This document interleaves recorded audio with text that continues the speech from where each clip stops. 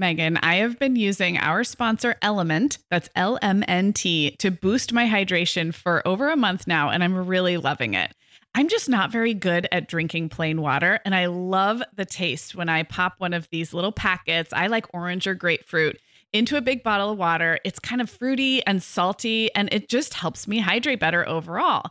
Element is a zero-sugar electrolyte drink mix born from the growing body of research that shows the best health outcomes occur with higher sodium levels. Each little pack delivers a significant dose of electrolytes, but minus sugar, artificial colors, and other iffy ingredients. Element's flavors are so unique, like fruity watermelon salt and spicy sweet mango chili. And we're going to set our listeners up with a variety pack so you can find your favorite. Right. You can receive a free Element sample pack containing 8 flavors with any drink mix purchase when you purchase through our custom link, drinkelement.com/momhour. That's DRINKLMNT/momhour. This is available exclusively through our partnership and is available for both new and returning customers. And if you're an Element insider, you'll have first access to Element Sparkling, a bold can of sparkling electrolyte water. Again, it's drinklmnt.com/momhour. Hi, I'm Sarah. And I'm Megan. We're 2 moms with 8 kids between us, from little to grown. We're in different areas of the country and in different stages of life. But we both know that motherhood's a lot easier when real moms share tips and encouragement. And remind you that it's really all going to be okay. We're not experts. We're parents who've been there. We're not perfect. We're real. Welcome to the Mom Hour. Hey everyone, and welcome to episode 229 of the Mom Hour. I'm Sarah Powers, here as always with Megan Francis. Hey Megan. Hey Sarah, how you doing? I am great. We are talking today about table manners and social graces. Do you have your pinky up, Megan? Oh, I'm sorry. I should have said, hello, Sarah. I mean, how would you ask, how are you doing in a more socially graceful way? How do you do? How do you do? Top of the morning to ya. I always wish I was someone who said, how do you do? I think every once in a while I'll hear someone say that of an older generation. I think it's kind of cool. We should bring it back. What I think is funny is we start talking about social graces and I somehow go to a Cockney accent. Like, nope, not same. I like that in our cultural consciousness, anything British is just by default more well-mannered than... Well, actually, top of the morning to you would be Irish, I think. I don't even know. It's old school sounding. It's oldie fashioned. Well, what we're really talking about is teaching table manners and in general social graces to our kids. And this is so funny because as moms of, my youngest is 6, your youngest is 10, we have been through the years where you're like, please just don't belch at the table. Yes. You have to lower your standards so much and you kind of worry, like, am I teaching them the right things? So I think we're here to tell you most of this kind of works itself out. Peer pressure, modeling, yada, yada. So we're going to have fun with this today. We are going to talk about how we've taught manners to our kids over the years. But I also want to say to the moms whose dinner tables look a hot mess right now, even if you do nothing different and just get through it, it'll be okay. Yep. Agreed. Sarah, we both know this time of year can be crazy. So this is a great time to get ahead with no prep, no mess meals from our sponsor, Factor. I love how these meals are ready to eat and delivered right to your door. I mean, you can't beat that convenience, but most importantly, they're seriously delicious. Yeah, Megan, I agree. Our whole family was impressed with the quality and flavor of Factor meals we tried. And it turned out to be a great option for my teenagers when they got home late from a theater practice or came home from school super hungry. There's zero prepping, cooking, or cleaning up. Factor meals just need to be heated for about 2 minutes and they're ready to go. Yeah, and for any listeners with wellness goals this month, Factor has 6 menu preferences to support your lifestyle. Whether you're trying to boost your protein, avoiding meat, or simply focusing on well-balanced meals. And you can pause or reschedule deliveries to fit your lifestyle. Make today the day you kickstart a new healthy routine. Head to factormeals.com/momhour50 and use code momhour50 to get 50% off your first box plus 20% off your next box. That's code momhour50 at factormeals.com/momhour50 to get 50% off your first box plus 20% off your next box while your subscription is active. Okay, Megan, like many of our listeners, I'm sure I've been doing some spring cleaning in my closet lately, and it always feels so good to get rid of clothes I'm not wearing, things that don't fit or that aren't my style anymore. But you know what I realized? All of my Vionic shoes are always in the keep pile. They just tick all the boxes. They're cute, comfy, high quality. They last forever. And I love growing my Vionic collection, especially with the latest styles from their Vionic Vitals collection. The Vionic Vitals collection offers daily wear styles designed for elegance, comfort, and versatility. We both love the Uptown loafer, which collapses flat, so it's perfect for travel. The Chardonnay heeled sandal, which I know you love, Sarah. The Walk 23 classic sneaker, which our team member Katie gets compliments on all the time. And the Willa slip-on flat, one of my favorites, which comes in 12 colors for any outfit. Yeah, I need to get the Willa slip-on flat. That's next on my list. Well, listeners, if you're ready to try the shoes we're always raving about, use code TheMomHour15 at checkout for 15% off your entire order at VionicShoes.com when you log into your account. That's one-time use only. Vionic Shoes, wearable well-being for your feet. You know, Sarah, it's funny when we were setting this up, you were talking about how there was that phase where it was just the best we could do to get our kids not to belch at the table in a restaurant or whatever. It was just a total hot mess. And it kind of made me realize that we put so much pressure on ourselves to be the ones to teach kids all their social graces and manners. But I bet if you thought back, there are things that you learned not from your family of origin. I agree. Yeah. And one of them that sticks out in my head that I'm a super stickler for with my kids is putting my napkin in my lap.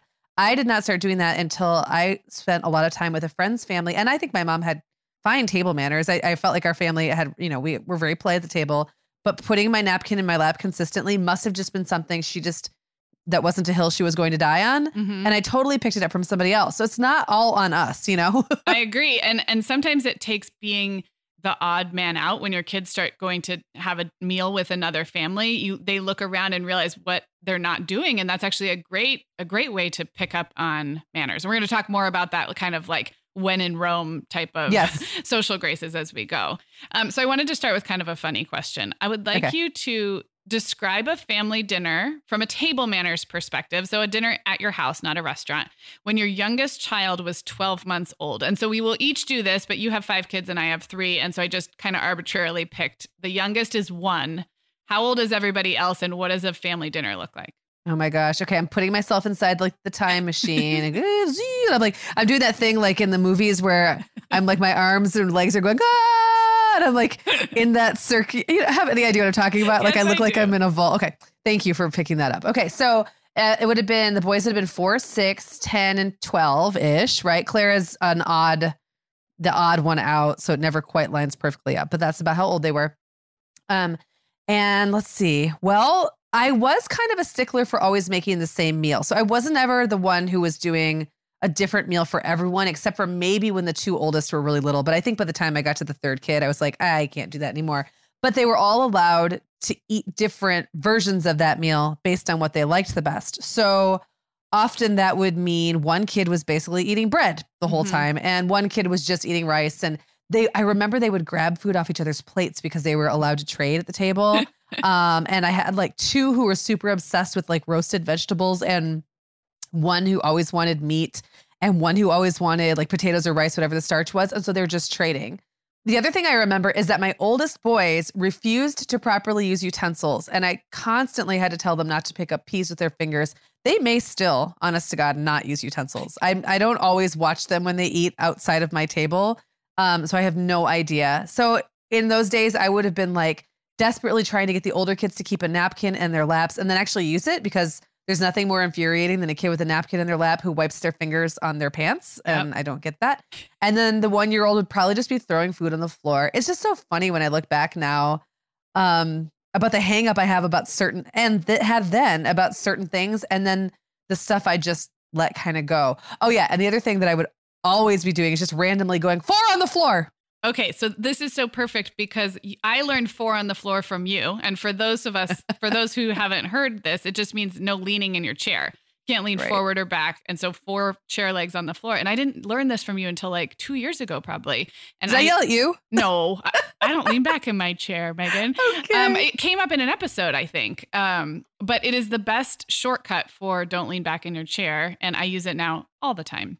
That's so funny because I feel like when we were at your parents' place, at one point I was sitting at those stools at their kitchen island. And I want to say I told Reed 4 on the floor. Yeah, maybe that's where I learned it. Reed is the chair leaner. Yes. And he freaked me out because that chair is really high up off the ground. Yeah. and I want to say it's a tile or wood floor or something. And I'm just like, and it's close to the table. And it's just so habit. That adds in more layer or danger. It was your mom habit just launching in four on the floor. So when my brother was a kid and leaned, my mom would eventually take his chair away. I think, Mom, you'll have to correct me, but that's what I remember is like after a certain number of warnings, he would just lose his chair. And I guess he'd have to like kind of kneel or I don't know. I think that's kind of funny. So funny.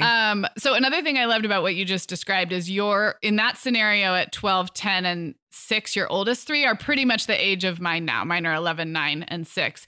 And so a lot of what you described is actually my dinner table right now. And that includes eating with your hands and not using napkins. But we'll get to some of that in a minute because I still need to do ages 1, 3, and 5. And just what that would have looked like. Everyone would have been eating with their hands, no napkins at all, probably crying. Most likely kids eating something different from the adults on plastic plates. And we kind of served up at the counter in the kitchen. And the one thing I remember from a good manners perspective is they were good about asking to be excused, even at that one age. That was one thing that I focused on. May I be excused, please? Not just getting up in the middle. Now, the weird thing is, I feel like it was more locked down when they were 3 and 5 than even it is now. And so that's a lesson in here is like, these things go in phases. I love that. And one other thing that when you said, you were serving them at the counter or like pre-serving it and passing it out, I remember kind of going through this up and down where I was always trying to figure out the best system. So I was trying to think like, it's more efficient to just slop food on the plates. And I still go through this, to be honest, every now and then, depending on what I'm serving. It's more efficient just to put food on the plates while standing at the stove, right? Yes. But I have in my mind, the family dinner I want to have is like dishes on the table and everyone either being served as appropriate or serving themselves and passing the dishes. So that's been something where I don't do it the same every time, but we do practice with that. And we have been since Clara was little, like just practicing with the whole idea of here's how much food there is, right? And that means if you take too much, the next person might not get enough or whatever. And it kind of like that, everyone judging like what everyone else is doing and doing their own portioning. And I don't think you have to get there anywhere near how young your kids were, but I'm glad that by now I finally got there, if that makes sense. Yeah. Well, that's a perfect segue because I was going to ask like, what are some things that have improved since those days? And then what are some things that we're still struggling with? And I can go first because this is what I was going to talk about is we have accomplished eating family style more often now. So that means like you described, some of the main dishes are on the table and they will say, please pass, or like, we'll say, would you like cheese on that and pass the cheese? So it has really helped. I hung on to that pre-portioning for a long time because I really don't like food waste. And so I felt like I could portion out. And also I have to say it wasn't great because I was prejudging my pickier kids by like, well, they're not going to eat that. So I'm going to put a little more fruit. Anyway, I am happy to say we're doing much more family style, not every night. Like you said, it kind of depends. I'll also say my kids are really great at these ages at like table conversation and the more social aspect of dining together. So they're used to sitting still for a full meal. They're still working on not interrupting and kind of taking turns, but we can actually have a family conversation. And for a lot of you, that feels like a faraway dream. So I'm here to tell you 6, 9, and 11, it's fun. Like our family dinner table conversations in general are fun. Where we still are struggling, and I wrote this down in our outline before you said it, is using napkins ever correctly or at all. There's still a lot of eating with hands and not necessarily from the youngest child. So that's why I was laughing when you were talking about your 10 and 12-year-olds. I'm like, my 11-year-old, I'm like, you cannot eat rice with your fingers. What? Like, do you feel like somehow the oldest, like, because you were so busy with the youngers, like missed something? That's how I always wondered, like, how is it my oldest two who seem to not care for utensils whatsoever, but the other ones all figured it out? That might be true. And an addendum to not using utensils is when they use them, very clumsy. And Reed in particular he's like, I talk about this all the time, kind of an absent-minded professor type. So the things he pays attention to, he pays incredible attention. And then the things that slide over his head are like kind of mind-boggling. But sometimes I'll hand him a knife to spread something. It's almost like he's never seen it before. Like he just doesn't know what to do with it. So I have clearly failed in some regard, but the successes I'm celebrating. So how about you? What have you improved that? Well, just to point out really quick about the whole like family style and serving themselves thing. I actually ran across some research like 5 or 6 years ago about portion control. And so research has shown that the ideal is that kids serve themselves because they get better at realizing this is how much food I need to fill my particular stomach. But we all know, like, there's what's research says is the best. And then there's what we can actually manage at our tables. So I'm really glad I didn't stress about it in the days before I was trying it. And then I'm really glad that when I did start introducing it, it was just when it worked. Do you know what I mean? Like, because they're going to learn about themselves from doing that, even if it's just once a week. And not only that, but I started to learn, even if it was only once a week, by watching how much they gave themselves. Then like when I was serving, even now, like when I'm just like, everyone sit down, there's not room on the table for all this food. I'm just going to serve everything up really quick. I kind of know, well, Clara will probably take, you know, this many Brussels sprouts and yada, yada. So just doing it once in a while is really helpful. I agree. Anyway. No, I agree. And I was going to add to that you'll realize very quickly whether your kids have mastered this when you go to a buffet line. Like it cracks me up to see kids who physically they're able to manage a buffet line. They can balance the plate but to watch them portion themselves, because at a buffet line, there's no like, oh my, there's enough. There's no limits. And so that's kind of funny. So it's a good thing to practice from a young age, but I agree. It doesn't have to be all or nothing. Well, it's always funny to watch them too, after they get their plates back to the table and sit there and like peel all the skin off the chicken because that's really all they wanted. And then they eat like 5 biscuits. Yes. And like me, when I go to a buffet, I skip over anything casserole or sloppy looking, like something about eating out of a dish that a lot of other people have been scooping out of that's creamy really freaks me out. Even though they haven't, like their germs haven't touched the spoon. I know. Right? I don't know. I don't have that issue. I'm already a little bit suspicious of foods with like sauces. I don't know what they're going to taste like. Like things that like a potato salad or like a noodle, like a pasta salad or something. If I don't know what that flavor is going to taste like, I don't want it to begin with. It's not really the germs. It's just the fact that we're all like scooping this sloppy food out of I don't know. Okay. Sarah, it's my neurosis. You get to have your hangups. I have plenty of mine. That's just not one of them. So if you followed me around at a buffet, it would be like fried chicken and biscuits, probably. That's probably good. all I'd eat. That's good too. Or bacon and eggs. Anyways, okay. So everyone does eat more neatly. Like I said, I still don't know if my older 2 boys consistently uses a fork unless I'm telling them that they need to use a fork. And remind us how old they are now.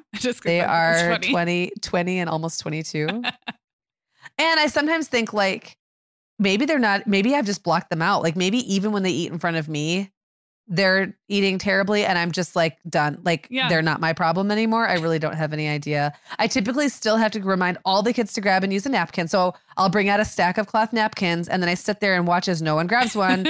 And I'll be like, hey guys, like, and sometimes I'll just toss them at them. It's not the struggle it was because they'll use it if I like make them, but they'd still rather just wipe their hands on their pants or the tablecloth. And they still constantly rock back in their chairs and it still makes me nuts. I just think it's really refreshing to hear this. Like, yes, we're trying. No, it hasn't all sunk in yet. Exactly. So I thought we could just take turns if we have any tips for parents of really little kids who are just getting started with table manners, other than what we've already said, which is it's a long haul. So anything come to mind? Yeah. So one thing is just like our advice with basically everything parenting related is that it's okay to have like your thing and then work on that thing really almost to the exclusion of all else, because you'll have a chance to get to the other things. I mean, table manners are not life and death. Right. So if you are just feeling really passionate about wanting your kids to use a fork and you're going to let everything else go, like if that's your trigger, I think that's totally okay. I remember really wanting my kids to get to the point where they could reliably use regular cups without spilling. I did not like having sippy cups at the table. Yeah. For lots of reasons. But, you know, with little kids, the skills involved with using a regular cup is very different. And so even when they were really little, I didn't serve, like even when they were at the age where they would have a sippy cup, literally in every other circumstance at the table, they had regular cups. And so, and there were more spills than there otherwise might have been. But for me, I wanted them to have that skill. So knowing that the spills were going to happen was just kind of part of it. And I would like portion out. I had those little plastic Tupperware cups that we all grew up with. You know, I think you know what I'm talking about. They're really easy for little hands to hold. They've got like a little lip on them that just makes them, and they're light. And I only poured an inch And I knew that I was going to have to get up and refill. And I was just like fixated on that one thing. The other thing I would say is that just know that for the, if you've got little kids, like preschool aged, for the future in front of you, for as long as you can see down the road, dinner is going to be active. You aren't going to get and sit and like restfully eat your meal. It's just, if you go in with that expectation, you're going to be disappointed. You're going to be issuing reminders, monitoring, moving things out of the way of elbows, like constantly. And that's why going out for dinner without kids is such a miracle when you're at that stage. Like now I just take it so for granted that it doesn't almost matter. I could be at home or out, who cares, right? Either way, the experience is so similar. But think about how it is. Like even when you're a mom who's gotten kind of her sea legs about that active way, when you're with other people's kids, you're doing it. You're moving cups out of the way. Yeah. Like you're like always kind of anticipating what the next disaster is going to be. And your brain will not shift out of that mode for a while. Yes. Yes. No, I really love that. And I would also say that when you're in that active mode, it doesn't mean that your kids aren't picking up on some manners. It just doesn't look like it. It's such a, it's such a long, slow haul that you're not going to see the instantaneous, you're not going to get instant gratification, but they are still picking up on things. And I love what you said about picking one or two things. We had some funny ones we focused on. So may I be excused, please, was a big one when they were little. So little that they could barely say those words. Like maybe a cute please, That's so cute. And so that was a big one when I was growing up. And so it was just drilled in. So that one we worked on. We've also always said, thank you, chef. And we use the word chef kind of tongue in cheek. Like no one in the family is a chef. My husband is a very good cook. But we've gotten in the habit of thanking whoever prepared the meal by saying, thank you, chef. And it was really cute when they were little because they'd say, who was the chef for the mac and cheese? And it was mom. Oh, thank you, mom. I really like the mac and cheese. Who is the chef for the toast? It was like, well, dad made the toast, so there was like a chef for every dish. And they got in the habit of finding out who made it and thanking them. So we just worked on a couple little things when they were really little. I love that. It's better than Owen, who used to rank my food. Did I tell you about that? No. He'd be like, I give it a 9. I finally had to be like, Owen, I mean, it's funny, but we're done. Please don't. We're done. Joke. Yes, exactly. Well, the cute thing is if they helped prepare something, even if it was just putting watermelon slices on a plate, they'd say, I was the chef for the watermelon. So that's adorable. So that was a cute one. Thanking the chef, asking to be excused. I mean, we just didn't, staying seated. Like our standards were pretty low when they were little. So a couple other tips I have if you're wanting to practice. If you have kids who like to make believe, I think making believe restaurant and tea party, if they're doing that anyway, and then just going over the top with manners, napkin in your lap, pinkies up, please and thank you, and kind of like exaggerating, play acting those, I think can be a fun way. And some kids are curious, why do you do that? Why do you say that? And it's kind of can give you a fun way to dialogue about that at a time where it's not an actual crazy meal. Yeah. And then, of course, like we always hear, modeling the manners that you want to see, even if it's you and your spouse saying, please pass the potatoes and everything around you is like in total chaos, that, continuing to model the manners that you wish to see. You're not going to see the results today, but it's a good habit. I mean, even our own manners can slip when it feels like no one appreciates them, right? Right. So thanking the person who prepared the meal or putting your napkin in your lap, just, keeping those fresh.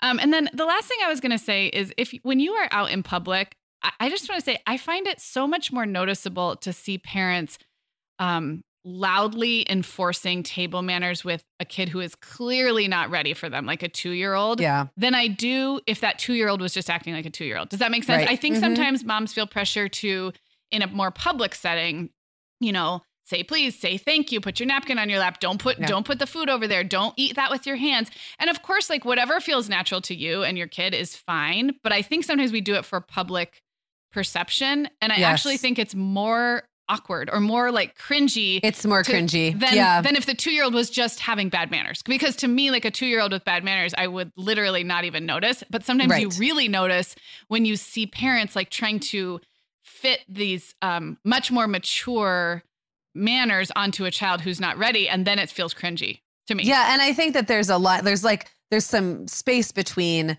letting your 2-year-old run around and throw food and loudly correcting them. You can just put the napkin in front of them or move the food out of their way quietly if they're not doing what they need to be doing. And Right. I don't think anyone's going to notice. Like Right. no one's going to be like, wow, she really should have loudly corrected her child, because Right. otherwise how will they learn?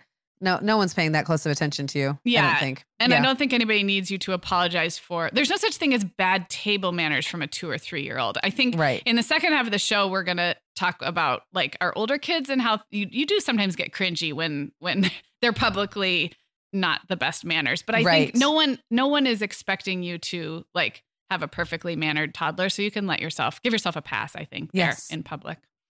Well, now this makes me want to like come to dinner at your house and have you to dinner at my house. I think that would me be really, too. really fun. Like just be a fly on the wall. There's no room at my table for anybody else. So I'm going to have to get a bigger table. It's going to need a leaf. I mean, whoever's rocking in their chair, just take their chair away and I'll sit there. Yeah. Okay, Megan. Well, over here at the Mom Hour, we are big fans of our sponsor, Our Place. In fact, you, me, and our team member, Katie, were all comparing notes on our favorite product.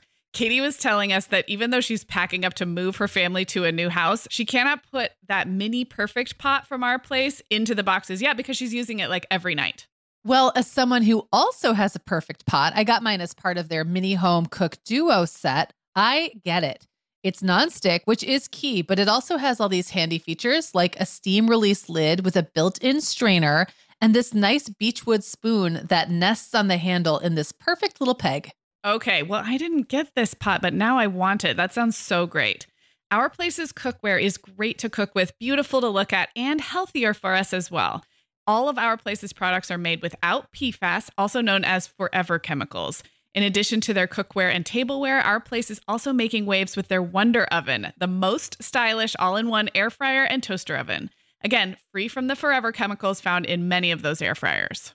Listeners, Our Place offers a 100-day trial with free shipping and returns, and we've got a great deal for you. Go to FromOurPlace.com and enter the code MOMHOUR at checkout to receive 10% off site-wide. That's FromOurPlace.com, code MOMHOUR. Sarah, our sponsor, Hiya Health, makes a kid's daily multivitamin that parents can feel great about giving their kids because they have no added sugars or dyes. And our kids who have tried Hiya vitamins have loved them, which is important, right? Because what good is a bottle of vitamins that your kid won't take? Hiya was founded by 2 dads who didn't like the ingredients label on some of the popular children's vitamins they were seeing on store shelves, so they got to work developing a formula that would help fill the most common nutrient gaps in modern kids' diets. Hiya's Chewable Kids Vitamin is made with a blend of 12 organic fruits and vegetables and then supercharged with 15 essential vitamins and minerals. They're also vegan, dairy-free, allergy-free, gelatin-free, and nut-free. Hiya manufactures their vitamins right here in the USA with globally sourced ingredients, and then they ship their chewable vitamins directly to your door on a pediatrician recommended schedule. We've worked out a special deal with Hiya for their best-selling children's vitamin. You're going to get 50% off your first order. To claim this deal, go to hiyahealth.com/momhour. This deal is not available on their regular website. Go to hiyahealth.com/momhour and get your kids the full body nourishment they need to grow into healthy adults. All right, so we're expanding the conversation here beyond the family table and talking about other areas of manners and social graces. And this is a big topic, so we'll touch on a few and see how far we get. But I was going to start with this question. Do you have areas of like courtesy, public courtesy, manners that you are especially tuned into for your own kids or other people's kids? Like basically your trigger behaviors? You know, it's funny because when I thought about this question, I realized that what bothers me about other people's kids is different than my own. So Okay. for example, I've always been big on my kids saying please and thank you for really any measure of hospitality. And I am probably one of those annoying parents I don't like to do the, what did you say? Like, what do you say? But more like, you know, they know by now that with the look or that I will kind of model saying thank you and please a lot because I like that. Yeah. But I don't really even notice if other people's kids say that to me. Like, I think I'd notice if they walked up and just grabbed something out of my hands, but I don't have the same, I'm not tuned into it Yeah. the same way as I am with my own kids.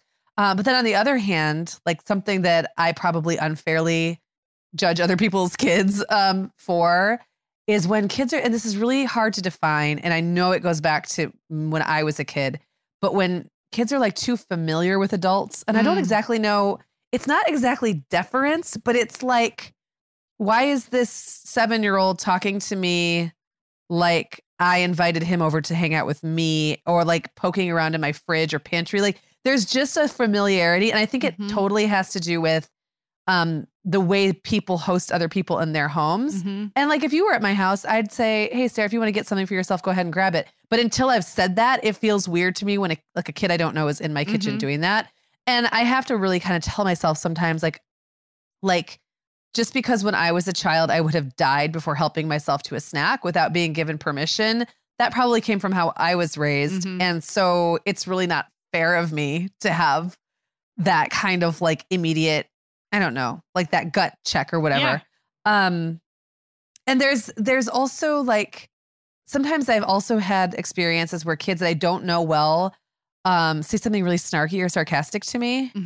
And that would have been what my mom would have called being fresh.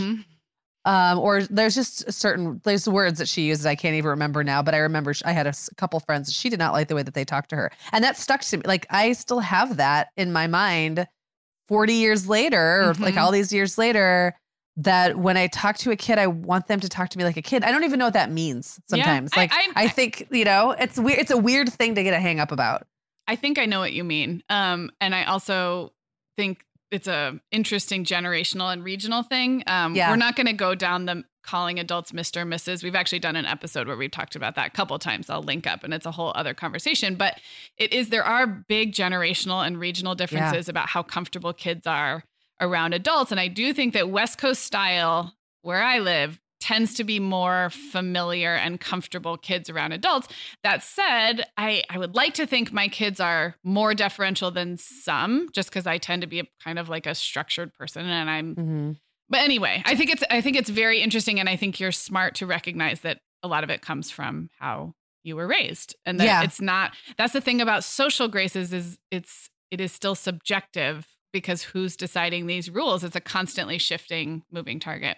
Well, it's interesting that you point out the regional differences. And I think what it is that kids are so unself-conscious.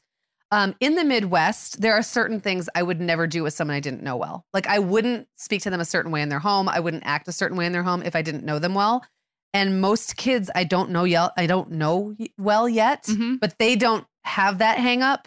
So like they're acting like they've been my buddy for 3 years. It's almost not even the adult kid thing. It's that they don't understand what it's like yet culturally to be Midwestern. That's really what it is, I think. Interesting. And so they're acting in this kind of way where I'm like, what now? Like, they're just too familiar. I don't know how to put it. I'm sure my kids have been too familiar with other people's parents. I'm sure there are parents who think my kids act like they want to hide in the corner and are too reserved. So again, it's one of those things where I think just recognizing why something triggers you is usually wise. Totally. And I'm fascinated by the fact that this even triggers you, because it's just not something that I've noticed or is on my radar. So, so the first thing I thought of in terms of something I just noticed with my own kids or other people is I'm always aware if my kids are being physically in the way, or rowdy is not really the right word. I don't have really super rowdy kids, but like blocking a doorway, for example, or like walking through a doorway and being completely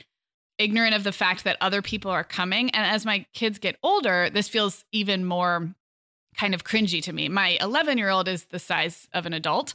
So it's like a large body to manage in space. And I know that this comes with maturity, but when we're talking about personal triggers, I am always super aware if my kids seem in the way or physically like too big for the space they're in. So if we're like in line somewhere or in a small space, that's when my more controlling part, I'm like, stand still, stand over here, or just go outside. It's not that I expect them to have manners that are like over the top good. I would just rather not go to that place or not be in that space if we can't be there comfortably and politely. Does that make sense? So I get really totally. And I would probably think the same of other people's kids too. So too rowdy or too like blocking the space is the best I can kind of explain it. And I think when you have 3 or more kids, I definitely think there was a point for me where when I realized how many of us there were, I just became super aware of how much we could take over. Yeah.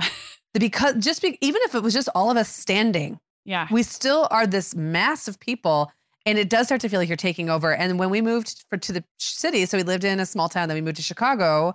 That was when I really started to realize that my kids didn't understand things like how to navigate a city sidewalk with other people. Right. They would just walk right down the middle of the sidewalk because they had no awareness of the fact that like there's lots of other people and you have to share space. And because there were so many of us, I spent so much time physically grabbing them and moving them out of the way, or like I'd be walking like single file, like muttering that under my breath. And I'm sure people thought I was nuts, but like I was very aware of that. That's me. That's exactly what I'm talking about. The walking, the taking up space that isn't yours is just or not granting equal space to other people in the same space as you is like, that's the trigger for me. And my kids we are in that phase that you described where they're physically bigger. And to be clear, I'm not talking about like a wiggly 2 or 3 year old. Again, we're now talking about the things that as they get older that we're like, let's work on that. So there's a cluelessness about kids until they're like much older. That's exactly what it is. But their bodies have outgrown their minds, right? That's exactly what it is. Another trigger I have, and this is actually more with adults, is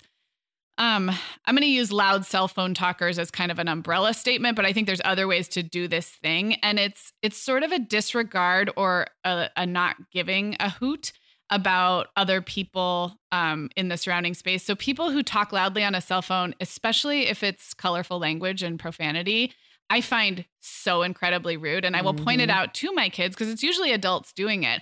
And the funny thing is, I actually am very liberal about profanity in my home. I have a real liberal stance on, I don't really like attach a lot of significance to the traditional like 4-letter words. Right. I mean, my kids know them. They know like what happens when they're used in certain situations. But I am not, I mean, I swear around my kids and anyway, but it's not the swearing. It's the disregard for who's around you. And I guess it's sort of the verbal equivalent of the space issue. It's kind of the same thing. It really drives me bonkers and it is so rude to me. So it's not something my kids do yet, but it's something that triggers me with adults that I'm always like so aware of. Yeah. Yeah, totally makes sense. And I think that it's always just about courtesy, right? Yes. That's like kind of what it comes down to and how we interpret courtesy. And that is what manners are for. Yes, agreed. So I thought it might be kind of fun to touch on if there are other areas that we are more relaxed about or that don't trigger us. And I can go first here. I mentioned the whole Mr. or Mrs. to adults, and I did not grow up calling adults by Mr. or Mrs., and I don't make my kids do it. I mean, I think that's case specific. There are some adults, teachers, of course. Sometimes if it's someone of a particular generation, or maybe I might ask what they like to be called, but I haven't taught my kids that all adults need to be given a title, ma'am, sir, miss, Mr., Mrs. And for some of you, depending on where you live, that is like way out there. But that's, for where I grew up and where my kids are growing up, to me, what feels more natural is to teach other ways to respect your elders and respect people in general.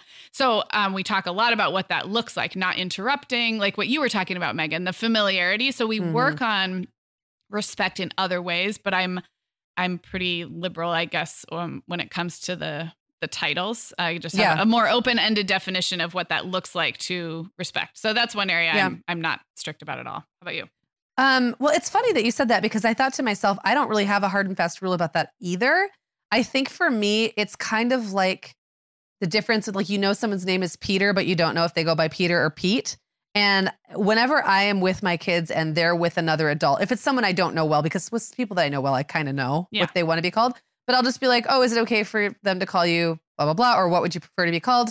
And then I mean, nobody really wants to be called Mr. or Mrs. anymore. Like that's not really a thing. And I've had parents who insist on their kids calling me not only Mrs., but my married last name, which I haven't had now in years. And I am no longer a Mrs. And I find that awkward. I mean, I've never really wanted to be called a Mrs. or a Ms.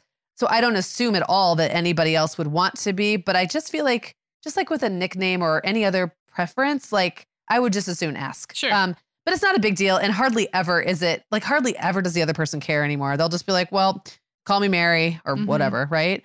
I'm also really relaxed about expecting my kids to spend a lot of time talking to adults. And I thought about this, like one thing I've really noticed as an adult, looking at kids the different sizes of families, I do think people with smaller families and especially only kids, the kids are more accustomed to talking to the adults. They just are. So you can kind of tell they're more comfortable. Maybe they've been more trained or they're just more used to it. And my kids, you would think were feral half the time because not only were there 5 in my family, but I have, all these siblings, and between us, we have like 16 kids. So when we would all get together, all the kids got off the hook. Yeah. Like they weren't expected to hang around talking to us. They had other stuff going on, and I never forced it. And I don't know if that was right or wrong. Now that they're getting older, I can see how they're developing those individual relationships with aunts and uncles in their own ways. But for a long time, they were just part of like a mass of kids. They didn't want to sit and talk to us. And I didn't make them. And I don't I look at it now and go, I was one who grew up thinking I didn't have a particularly close relationship with either of my grandmothers when I was little. And maybe that was because I was the caboose at the end of a long line of kids. Maybe it's because by the time I came along, they'd already put in all that one-on-one time with the older kids. Maybe it was because I just flew under the radar. There was always the go kiss grandma when I got there, but then I would kind of slip away and just not really spend a lot of time talking to them. And so I don't know. I don't know if that's a good thing or a bad thing. It's just something. It's just a thing. Yeah. Well, and I like that you said that it wasn't something that you chose to force. And I think your kids obviously have and are learning to talk to adults regardless. Right. But yeah, I like that. I'm trying to think if I have made a point to encourage or require it, or if my kids have they've had some practice probably in just the families we hang out with. We don't have gaggles of cousins. So that, like you said, that's a big difference. I think I usually give them a little pep talk when we're going into a mixed age situation that, I expect you to make conversation when adults are chatting with you. I really, I get cringy when adults expect kids to sit there and shoot the breeze in a way that they're not ready for. And so I really appreciate it when adults can ask, exchange pleasantries with a kid, but understand that they're not gonna talk about like the weather for half an hour. Yes. And they may not want to talk about their favorite subject in school, So I think I'm on board with you. Although it is something that I notice because some of my kids are better at it than others. So. Well, and my kids all definitely knew how to be around adults. Like we would sit down at a table and eat with grandparents and aunts and uncles and stuff like that. Or they could answer a few questions or whatever. It's just, they just weren't really expected to hang out. Yeah. Yeah. And I know that families, sometimes it's very different. So it's just something that I become aware of now that it's changing. Like Clara and my sister Catherine write letters to each other all the time. Aww. And like, I love that. And it's not the kind of thing that any of us made happen. It wasn't like an expectation she was going to do that from the time she could pick up a pen. It's something the two of them worked out together that they wanted to do that. Yeah. So, it just feels different and a little more natural to me. Yeah, totally. Well, this is, related, an extension, but what else feels cringy now that your kids are older and you're out in public? What are the manners that they're still working on or that just are yeah. Yeah. Well, I have to tell you really quickly that Owen thinks it's very cringy when I say cringy. Oh, that's funny. Sorry, Owen. So it's okay. He doesn't listen, but he's a couple of times made a comment like, Mom, you say cringe. He said, you say cringe way too much. And that's just totally cringe. That's how he says it. So I don't know. Anyway, so back to the other topic. My kids can still be so awkward when talking to adults, which I just set up this whole like kind of almost defense for not making them do it. But even given that, they've had plenty of experience. They've had plenty of opportunities to learn. And they can still just be like awkward. Like sometimes it borders on what could be seen as rudeness. And they're not all awkward in the same way, even. Like some are kind of shy, some are goofy, like some don't talk at all. And I know they don't want to be rude. So I just try to walk that line between coaching them on how to act around others without like shaming them for the fact that they're preteen and teenagers and that's just awkward. Yeah. So it's hard. Yeah. Yeah. Yes, I agree with that. My oldest is particularly good at conversing with adults and kind of sort of came out of the womb like a mini adult in a lot of ways, which can make her more awkward around her peers. I will say, right. I have witnessed more awkwardness around peers than around adults with that child. And then my second is the opposite. So I totally hear what you're saying about being perceived as rude, especially when it comes to small talk. I'm like, I wish we could like wave a magic wand and give our kids just the small talk, like the basics, just enough to fly under the radar and not be seen as rude. But it's hard. Not all kids come out that way. And, as a society, maybe we have expectations about small talk that are dumb anyway. Who knows? Yeah. Also cringy for me is the blocking of space, like I mentioned, in particular with my adult-sized tween, where I'm just like, like, you know, like you said, walk on the right side of the sidewalk.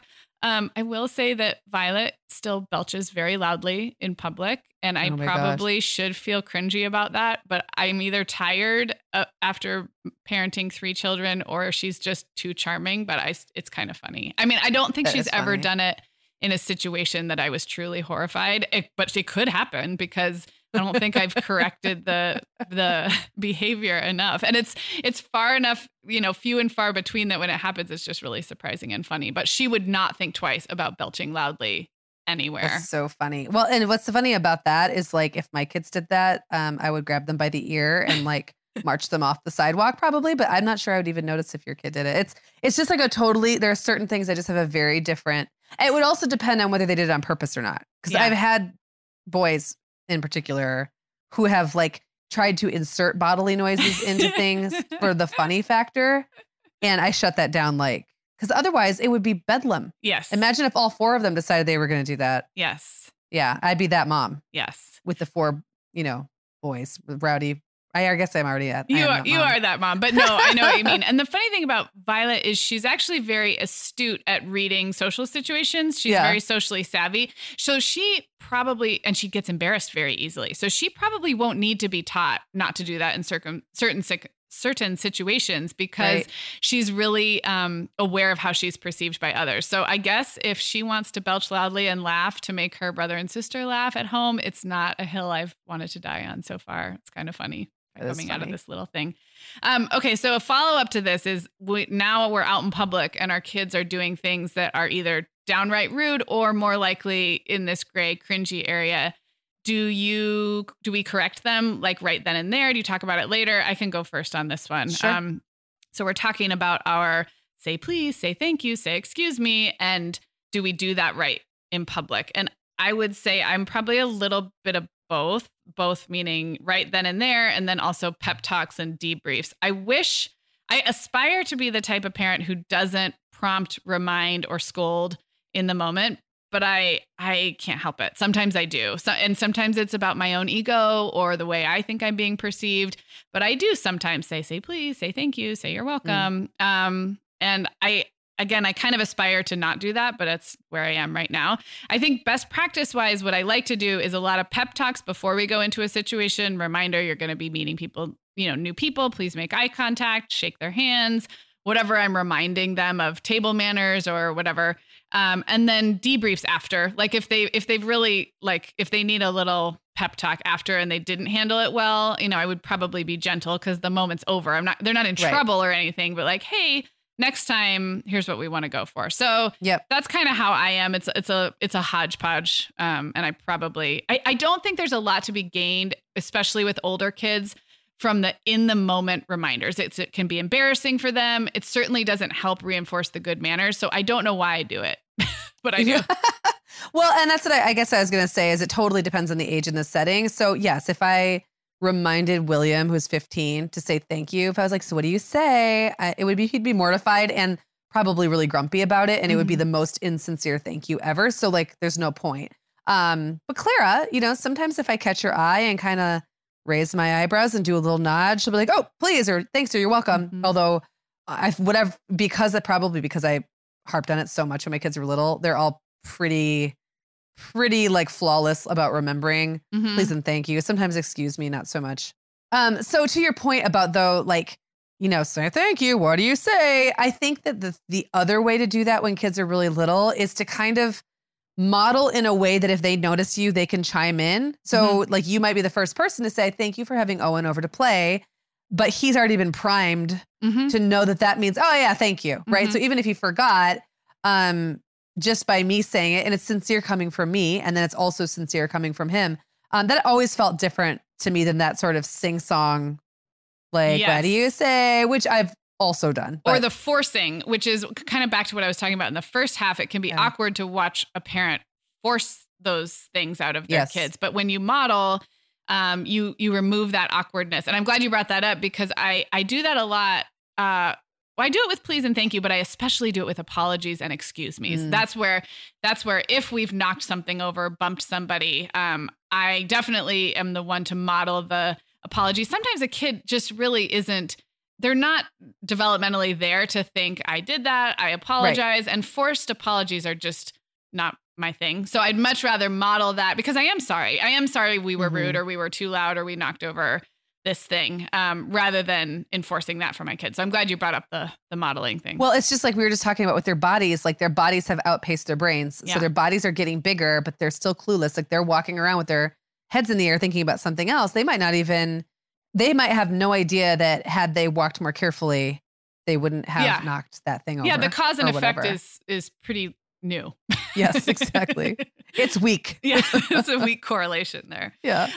So that is always a great tactic. I also think I try to really praise the positive, not in the moment necessarily, but after. And my kids are great at restaurants. We've eaten out a lot and they're really fun to take to restaurants. And I make a huge deal of eye contact when ordering. That's another thing where it's like people looking down at their phones or down at the menus. And because I spent so many years as a server, eye contact I think is really important in general. But when you're ordering at a restaurant, it's like, to me, it's a non-negotiable. And so my kids have, from a very young age, been good at making eye contact, ordering clearly, and that's a great place to practice. And then it's fun to, to celebrate after and say those were such nice manners. Like, thank you so much.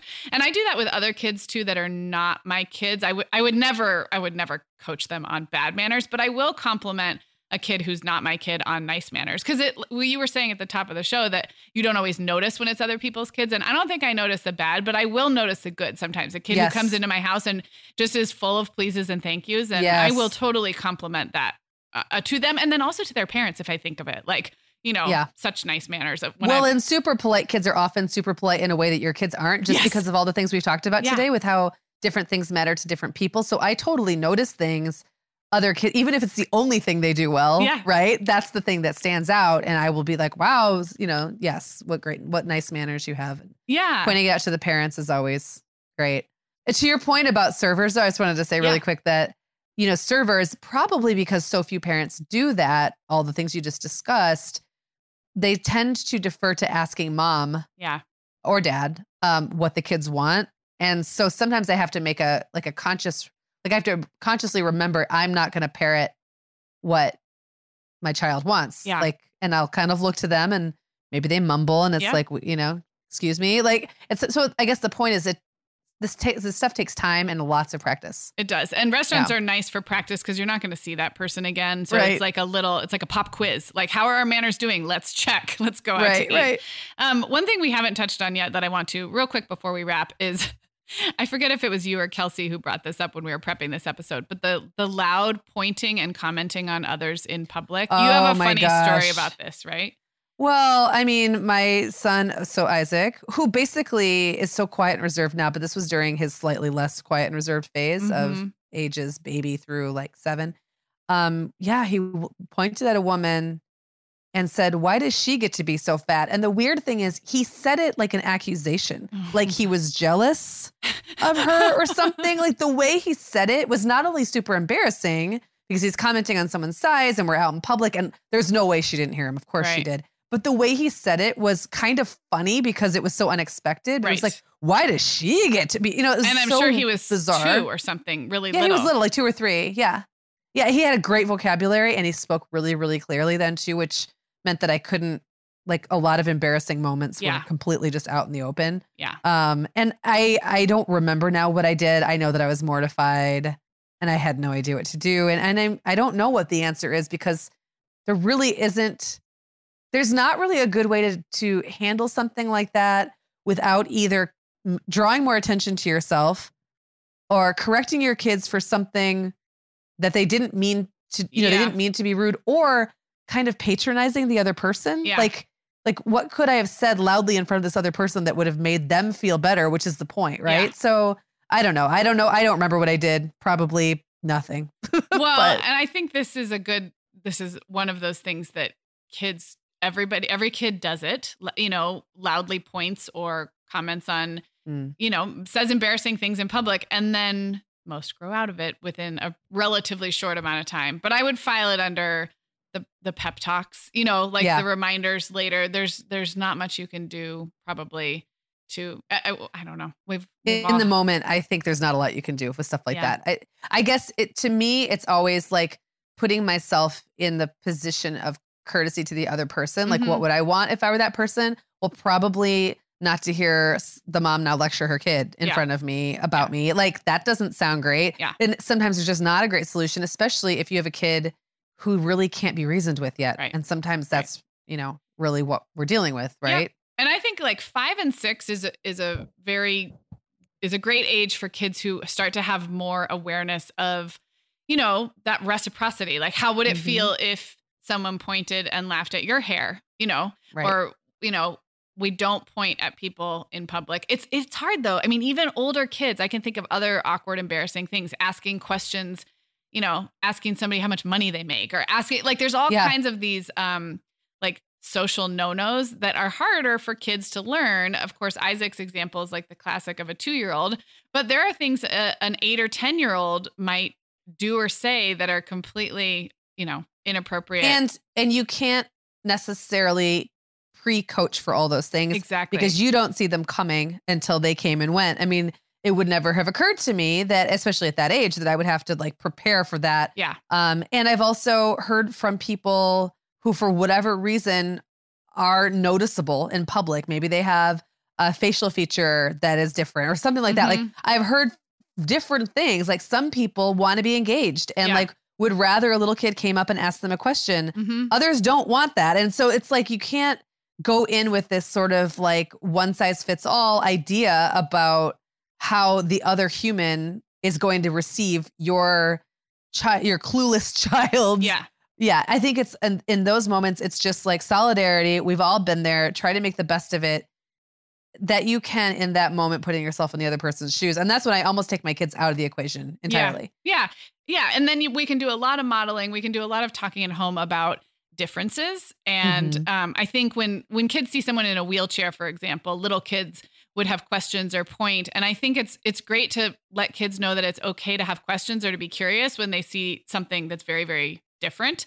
But there is a way to do it that doesn't make anybody feel bad. And that is, there's so much nuance in that it's something that I guess we're all still learning, but especially little kids are learning because they have no filter. They start out with no filter, and we want to help them not only have a filter, but have like a humanity and a kindness behind the filter. So it's not just it's not parroting. Yes, right? exactly. Yeah. But it's coming from a place of compassion and, how would you feel if you were in someone else's shoes? And that takes time.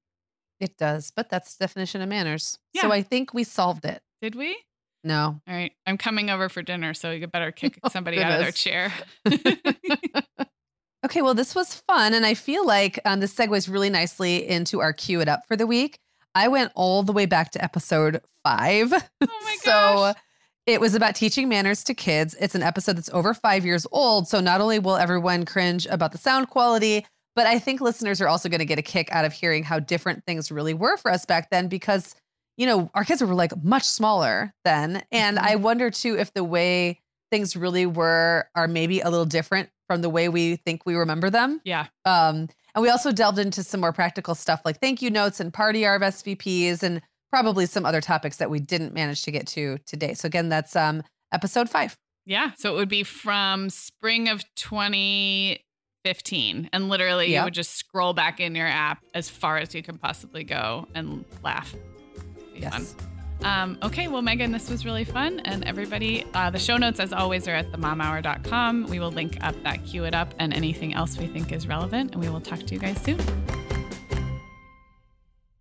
The Mom Hour is supported by partners like Erica. Erica is the social media health app for teens that gives them the tools to unplug when they need to for improved health, study focus, sleep, and daily balance. Erica was built by a dad of 3 boys who saw that teens themselves were really becoming self-aware to the risks of social media, and he wanted to help them self-regulate.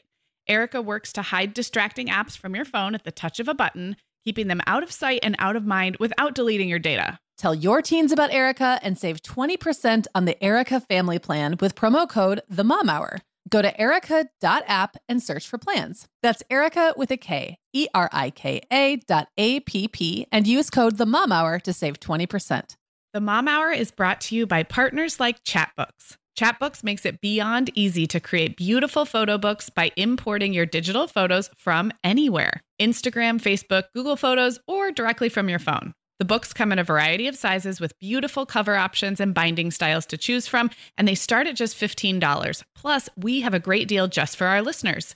Use code TheMomHour20 to save 20% off your purchase. Just download the Chatbooks app and use code TheMomHour20 to save 20%.